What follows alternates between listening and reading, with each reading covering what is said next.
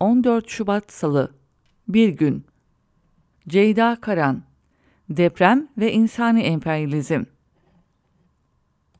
Türkiye ve Suriye'de çok geniş bir alanı vuran Kahramanmaraş depreminin ardından Amerika öncülüğündeki Batı'nın son 30 yılda adeta silah haline getirdiği insan hakları ve insani müdahale teması da enkaz altında kaldı. İnsani emperyalizmin maskesi bir kez daha önümüzde. Geniş bir coğrafyada siyasi çıkarlarına hizmet eden yıkıcı müdahalelerini insan hakları üzerinden pazarlayanlar, cinsiyet, din ve mezhep ayrımcılığını hassas gündem belleyenler için insan hayatının önemi bulunmadığı aşikar. Deprem felaketi sayesinde de gördük. Ukrayna'da jeopolitik hedefleri için tetikledikleri savaşta 10 milyarlarca dolar boca eden Batı, Türkiye ile muhtemelen ne yapacağını düşünürken acımasızlığının boyutlarını Suriye'de sergiliyor. Suriye'de depremden Halep, Laskiye, Tartus, Calbe hattı ağır etkilendi. Resmi can kaybı sayısı kesin olarak bilinmiyor. Dünya Sağlık Örgütü 8.500'ü bulduğunu söylüyor. Bunun yarısının hükümet kontrolündeki bölgelerde olduğunu belirtiyor. Birleşmiş Milletler'e göre 5.3 milyon Suriyeli evsiz kalabilir. Suriye'nin enkazı kaldırmak için iş makineleri, yaralılar için tıbbi ekipman ve ilaçla mali yardıma ihtiyacı var. Ne ki ılımlı İslam projesi uğruna 11 yıldır Suriye'yi enkaza çeviren ABD'nin tek taraflı Sezar yaptırımları uluslararası toplumun tepesinde Demokles'in kılıcı misali sallanıyor. Suriye Meclisi bir bildiri yayımlayarak Suriye halkına uygulanan haksız kuşatma ve tek taraflı zorlayıcı önlemlerin derhal ve ivedilikle kaldırılması çağrısında bulundu. Amerika'nın uluslararası hukuk niteliği taşımayan yaptırım terörünü dert edinmeyen ülkelerse belli. Rusya, Çin Halk Cumhuriyeti başta olmak üzere Batı'nın lanetledikleri. Rusya arama kurtarma çalışmaları ve insani yardımlar için seferber oldu. İran aynı şekilde. Çin, Irak, Mısır, Cezayir, Tunus ve Hindistan'ın yanı sıra Körfez'in Arap Emirlikleri'nden Birleşik Arap Emirlikleri yardım cephesinde durdu. Lübnan'ın sigorta ve vergi talep etmeden açtığı Beyrut havaalanına bir İtalyan uçağının indiği belirtiliyor. Ancak yetersiz. Amerika, Birleşmiş Milletler yardımlarının İdlib, Babel hava kontrol noktasından Suriye hükümetinin kontrolünde olmayan bölgelere gitmesi mekanizması kurmuştu. Onlara deprem sonrası ne kadar yardım ulaştığı meçhul.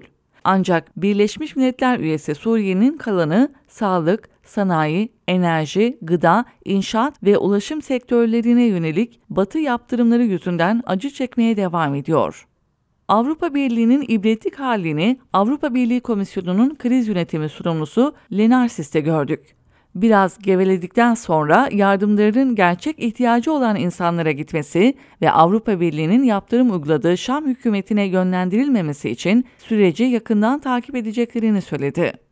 Elbette deprem yaptırımları kaldırın çağrılarının artmasıyla Amerika'yı zorda bıraktı.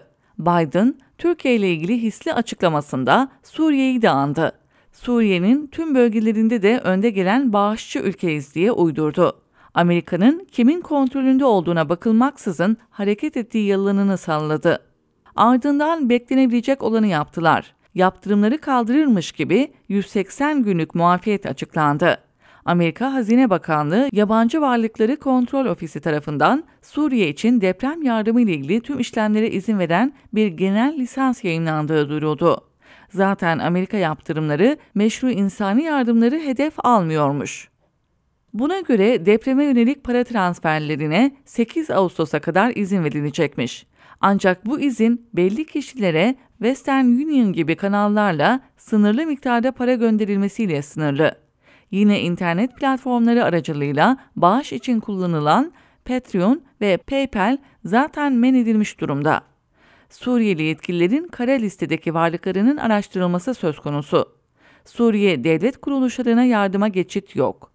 Bankalara transfer yapma yasağı devam ederken liman ve hava alanları da kullanılamıyor. Velhasıl Suriye Dışişleri, Amerika'nın yanlış izlenim vermeye yönelik sahte kararlarından birisi daha tepkisini gösterdi.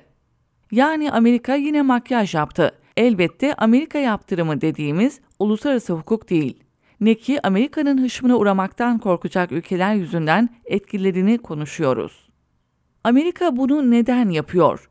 Çünkü insanların var olma hakkı ancak Amerika'nın birlikte çalışmaktan hoşlanacağı bir idareyi seçmelerine bağlı.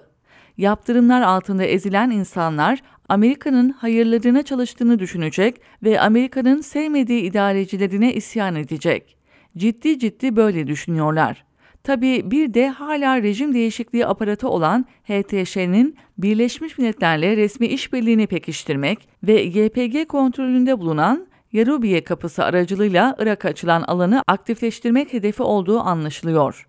Ukrayna'ya milyarlarca dolarlık silah veren Amerika, deprem mağduru Suriye'ye 180 günlük kandırmaca sundu. Çin Dışişleri Sözcüsü Mao Ning isabetle ifade etmiş.